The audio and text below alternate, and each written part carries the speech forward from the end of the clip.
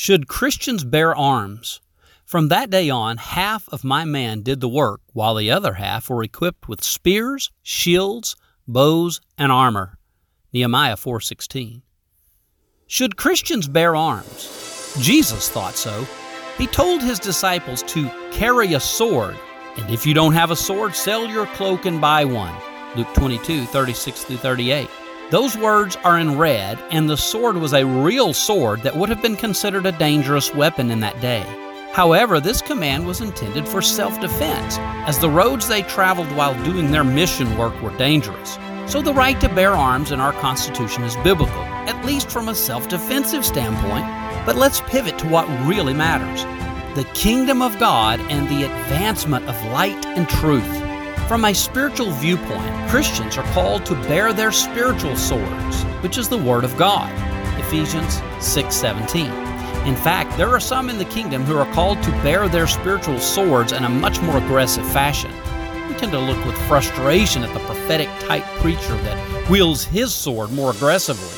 After all, we want people to come to our church, join us, and like us. And those mean prophetic-type preachers hurt our cause. But we forget that our message, though it is good news, it is also constraining, condemning, and condescending news for some.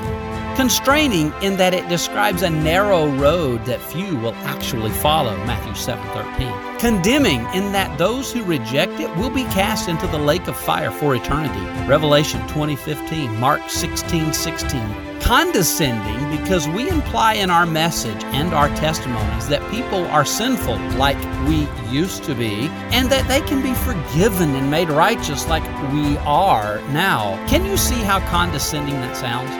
Oh, our message is wonderful news, but only to those who will accept it. For the rest, we are an unpopular sort. There is a place for the aggressive Christian who wields his spiritual sword and stands as a faithful witness to a pagan culture. In fact, we all should be a little more aggressive. There is no excuse to sit by idly in our Christian niceness while a perverted culture comes after our children to confuse them about their gender, their sexuality, the value of unborn babies, and every other sort of flipped version of morality they spew. Yet some will be called to fight while others build. And brothers and sisters, we need both. Builders don't despise fighters, they fight on your behalf. Fighters don't despise builders, they build the very thing you're fighting to have. And one more thing, this whole process takes decades or longer. We are to think long game.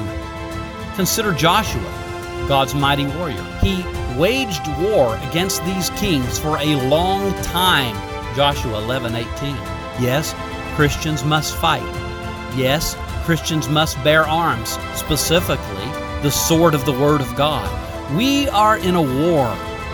Beloved, either strap on your sword or tool belt, or both, and settle in. This battle is going to take a while.